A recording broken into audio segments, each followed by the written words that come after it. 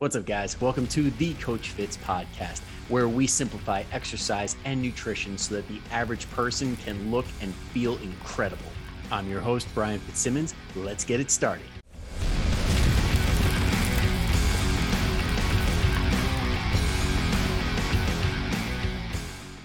Welcome. All right, it's 5 o'clock. Let's get this started. Hopefully, I'll remember to talk into the microphone. Whoever's going to be listening to this later on audio, I apologize ahead of time if the mic starts moving and you catch my voice in different ways. But here we go. All right.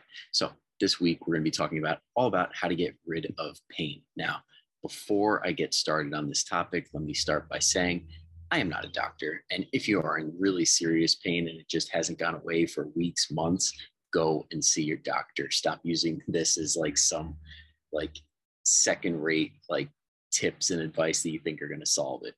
I'm not here for that. If you got little things that are bugging you, this could help. But if it's serious pain, see a doctor and then a physical therapist. But anyway, here we go. So in my time as a trainer for 6 years, I had the opportunity to work with hundreds of different people who would come in with tons of different problems. And I'm going to be talking about the ones that luckily we were able to keep them out of pain, like slight adjustment and not a manual adjustment, but an adjustment in form. And it seemed to help things and didn't really have any problems after that point. So this is what the entire episode is going to be geared around. So the easiest way I can do this is because pain is multifactorial. There's a million things that go into it. It could be neurological, it could be mechanical, it could be a million different things. But I'm going to start by parts of the body. So we're going to work our way from the head down. Now, first things first, if the pain is neurological, I can't really do anything about that. Again, that's a doctor, possibly a psychologist. But let's go to the neck. The neck, when there were a lot of people with neck pain, this was a very, very tricky area, and one that a lot of times, when I picked the brains of chiropractors and the physical therapists that we had on staff, they're like, this is a tricky spot. You don't want to do anything. Don't really want to mess with it. Just do things that do not hurt. So a couple of things that would set off the neck pain were overhead movement. So for those of you watching on video, pressing up and down, usually with bad form, usually instead of the shoulder rotating back like it should, it just shrugged up, and then that tension in the trap led to the neck, and then all of a sudden they get tension headaches and it's hurts like hell. Not fun. So avoiding overhead movements. And then if you're working on the shoulders, like you're doing raises and stuff, if you do feel pain in the neck, because a lot of times when we do certain exercises, like when we strain, our head juts forward. It really just gets in a weird, bad position that puts a lot of strain on the muscles that support your head. So those can also, direct shoulder work in general, can potentially piss your neck off. And that goes for any movement, really, when you have bad posture with your head. So let's say you're doing rowing, pressing, anything with the arms, and you're doing that forward movement where your chin is pushing forward. That can set off, if you're predisposed to neck pain, that can definitely possibly set it off. So that's a big one, is packing the chin back and trying to practice keeping a double or a triple chin while you're doing certain things like pressing and pulling and planks and all that good stuff. Okay, we're not meant to look good in the gym. Okay, if you're lifting fat and happy, more times than not, you're going to feel pretty good. Push the belly out, get that double chin going. This isn't glamorous. This is working out. Okay, if you don't want to be around other people, do it at home, but just do it right. All right, now that we got the neck down, I think that pretty much covers anything that we really came across. Yeah. Onto the shoulders. Okay, for the shoulders, a lot of it stemmed from the neck. Okay, a lot of times when you have shoulder or elbow pain, it can possibly be related to the neck, again, that tension or previous injury or something like that. So if you have this elbow shoulder pain that you're going to the chiro or the physical therapist and they're just massaging, or giving you exercises and nothing is helping, could be worth going to the doctor and getting your neck checked out. But some things that we did that seemed to help were cleaning up form. on, again, those pressing and pulling movements. So a lot of times, like we went over on the rowing movement this week for the form tip, how when you pull your arm in, your shoulders start shrugging and you kind of cave in a little bit with the chest. That is not supposed to happen when you're pulling. And when those muscles get worked in a way that they shouldn't be at the exact same time. So you're throwing a lot of weight on top of dysfunction that can cause issues. That's a lot. That's the source of a lot of what we're going to be talking about, is not only doing a dysfunctional pattern, but doing it with a lot of weight, because weight just magnifies the effect, whether that be good or bad. So when you're doing benching, like when instead of like puffing your chest up to tap the bar, some people cave in and their head pops up off the bench, and then that like little bit of compensation over and over and over again can really beat up the shoulders over time. Another thing can be over tucking your elbow to the point where your elbow is touching your body, because if you don't stop it at a certain point, that shoulder is going to dip forward. It's going to round over, and doing that over and over and over again is a position, a movement that can piss off the shoulder and really cause a lot of problems. I think anything else left on the shoulders? No, it's pretty much a lot of that, and a lot of not using the traps correctly, more specifically the lower traps. But for stuff like that, you really need to be with somebody hands-on. There's not a whole lot I can say on the podcast that's going to do a lot of good and help out a lot. It really comes down to working with somebody that knows what they're talking about. And like in some cases, they literally have to like poke you or like literally scratch your back or something, like, and get those muscles working, because those muscles in the back are a lot harder to connect to because we don't see them. We don't make that visual connection. So it's one more barrier to us using the muscles that we should be using. So if you've ever done like pulling movements, like overhead pulling or rowing or any of that, and you don't feel it in your back, that could be a sign that you probably have to get your form checked. And if there's pain on top of that, then it's like there might benefit from getting that form checked. Sorry for everybody on the podcast. I feel like as I keep going, the mic gets closer. It's like Ricky Bobby. I don't know what to do with my hands. So hopefully the Yeti mic will catch that. Make sure I have it. Okay, yeah. All right, so that is it for the shoulders. Now let's work our way down. I'm going to talk about the hips, because the shoulders and the hips both play a role when it comes to lower back pain. So don't worry, I'm not missing out on the lower back. That's a big thing. When it comes to the hips, more times than not, like there's a lot of tension built up. Like there's a lot of pain that can be caused from excessive sitting, driving, being in that position where your knees are up.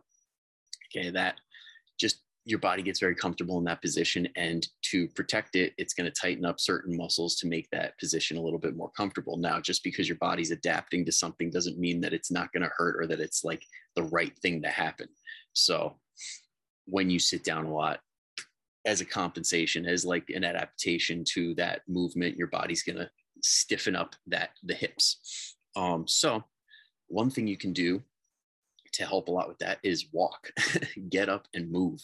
Don't get glued to your seat. Don't adjust and still stay in your seat. That's a sign to get your ass up and move if you can. What else did I put on here? Oh, another thing that happened with the hips that caused some issues was bad form, more specifically on squats or deadlifts. And it really came down to torso position. So the one that kept popping up was in the hip flexor area. For those of you that know, it's like right at the top of your thigh, like where it meets your torso, right the hip. There was like a pinching sensation, and it happened a lot with for some reason it was like all the high school athletes, not all the high school athletes, the ones that had the pain tended to be high school athletes or like fresh out of college. And again, it gets back to that sitting position, but on top of that, adding a lot of weight to bad form. So we have that weight on top of dysfunctional movement. So what happened was a lot of times that you would see these people doing like barbell back squat or something like that, and their back would be arched, like not rounded, like shrugged. Imagine the opposite of that. Like you're trying to puff your chest out way too much to the point where your hips are anteriorly rotated down. So imagine like your hips are a plate, the front of the plate tips down. When you do that, that really opens up the abs and it stretches them out. And because they're stretched out, it makes it that much harder to contract them. So they're not really helping out a whole lot. And then the lower back kicks in, and then that puts a ton of pressure on the hip flexors and the psoas. And it's just not a good situation. Okay. It's a lot of compensation going on all at once, and it's not fun. It does not feel good. So one thing that helped was, well, two things really. The one thing is consciously fixing the torso. So going with a little bit more of a shrugged position to the point where you could actually feel the abs working, feel them squeezing, and keeping that all the way down, all the way up, instead of doing like the stereotypical like butt wink that we've seen all over the internet. Another thing is elevating the heels, because when you elevate the heels, it actually makes it easier to maintain that torso position, because just by standing in an upright position and not having to worry about your the mobility in your ankles, okay, that's one less thing to worry about, and it makes it a lot easier to do the squat as it's intended. And if you want a third thing to add on to that, you could try changing up the variation of the squat, because honestly, I'm not a big fan of the barbell back squat. I mean, and this is coming from somebody like I have had like 450 pounds on my back and I got really good at it, but I still don't like it. Like that was never fun. Okay. The barbell back squat is not like an essential. You don't need to do it. So going with like a front squat, or if you're not quite there yet, like you shouldn't even be touching the barbell unless you can goblet squat the heaviest dumbbell that you have access to. So goblet squat, goblet squat, goblet squat. And then if you don't want to go to the barbell, do a single arm squat, or a tempo, really slow squat, like an eccentric squat, or a pulse squat, pause squat. There's a million different variations you can do that are going to be very helpful. And it's funny that Deb just joined in. She knows all about the goblet squats, don't you, Deb? We've done plenty of those. All right, so now that we've covered the hips and the shoulders, we'll go into the low back. Low back is just a combination of all that stuff. It's a lot of, more times than not, it's just a postural thing, like a lot of sitting, not enough walking, not enough breaks from the sitting. Sometimes it could be a weak core. So like upping the amount of planks you do, correct planks, not the type of planks where you feel like your belly button's about to hit the floor. Like try and do the opposite of that. When you do your planks, try and do the opposite of like what you want to do. So like you see a lot of people set up on their elbows, their legs are straight, but their belly is like pushed towards the ground. Try and get your belly as far away from the ground as you can, and try and even round your back. It's not the end of the world, and it's going to be really freaking hard. And doing stuff like that can help. Or doing like a bear crawl hold, same concept. So instead of straight legs, you go hands and knees, pick those knees up like an inch off the ground and hold it, and do your best to not let that belly go towards the ground. Push it up and back like you're trying to get your lower back towards the sky. Without your butt going up. That's the hard part, is really like if you've ever done like a cat camel, like a back and forth, like trying to do the cat really hard, very hard. Yeah, I think that along with stretching can go a long way for a lot of these issues that I'm going to be talking about. Like two of my absolute favorite stretches are world's greatest, which is like the runner's stretch, where you're in a push-up position, you bring one knee forward, and then you twist one hand up as high as you can, bring the elbow down to the ground, and you just keep doing that, because then you get T-spine rotation, you stretch out the hips, and you get a little bit of core work in there too, just to maintain that position. So good stuff going on there. Another one is the half kneel stretch, or the rec fem stretch, or hip flexor static stretch. I've seen it named a million different things, and they all do the same thing. Get on a knee, get as tall as you can, and push your knee into the ground. Do not push your hips forward, because it's about getting out of that anterior tilt that we just talked about before. So imagine your hips have a plate going right through them, and the front of the plate, like the front of your body, the part of that plate closest to the belly button, tips forward. When you push your hips forward, it's still stuck in that tilt. when you push your knee down, it reduces that tilt and gets you closer to neutral to the point where you're like almost slouching. But in this case, a slouch is a good thing because we're focused on the hips, not the shoulders. The hip stretch is more focused on the hips. So let it be that. All right, now onto the knees. The knees, more times than not, were like an overuse thing, like too much tennis or golf or whatever. Like if you're over the age of 40, I'm sorry, you shouldn't be doing 2, 3, 4 hours of sports that high schoolers can't even handle. It just doesn't make sense. So yeah, doing stuff like that. Or another thing could be like weak glutes. And now this would lead to caving of the knees, where the knees kind of come together when you do things like squats, or if you're doing like single leg exercises, the knee would cave in. That stuff doesn't feel good after a while. Yeah. And then just general tightness, like that patellar region, like could be, again, from the sitting, like it all comes back to sitting. So get up and walk for the 5th time so far, I think. Get up and walk. Yeah. And when it comes to building the glutes, do not be one of those people that does mini bands, like you throw around the mini band around your knee and you just do that, and clamshells and all that stuff. Listen, I've given them out. I've seen people do them for hundreds and thousands of reps and nothing got better. But what you can do is do exercises that actually work your glute maximally that you can handle. So doing versions of like a Bulgarian split squat, or just a regular split squat in general. It doesn't have to be with your back foot raised. It can even be with your front foot raised if you want it to be a little bit easier. Another thing you could do is hip thrusts, single or double leg, Romanian deadlifts, and being conscious about the knees not caving in, because you fighting that caving in motion is gonna be doing what the mini band does. Like when you push it, get out into the mini band, that's you pushing your knees out intentionally because it's giving you something to push out on. If you can do that voluntarily, you don't need a mini band. So congrats, it just saved you $10.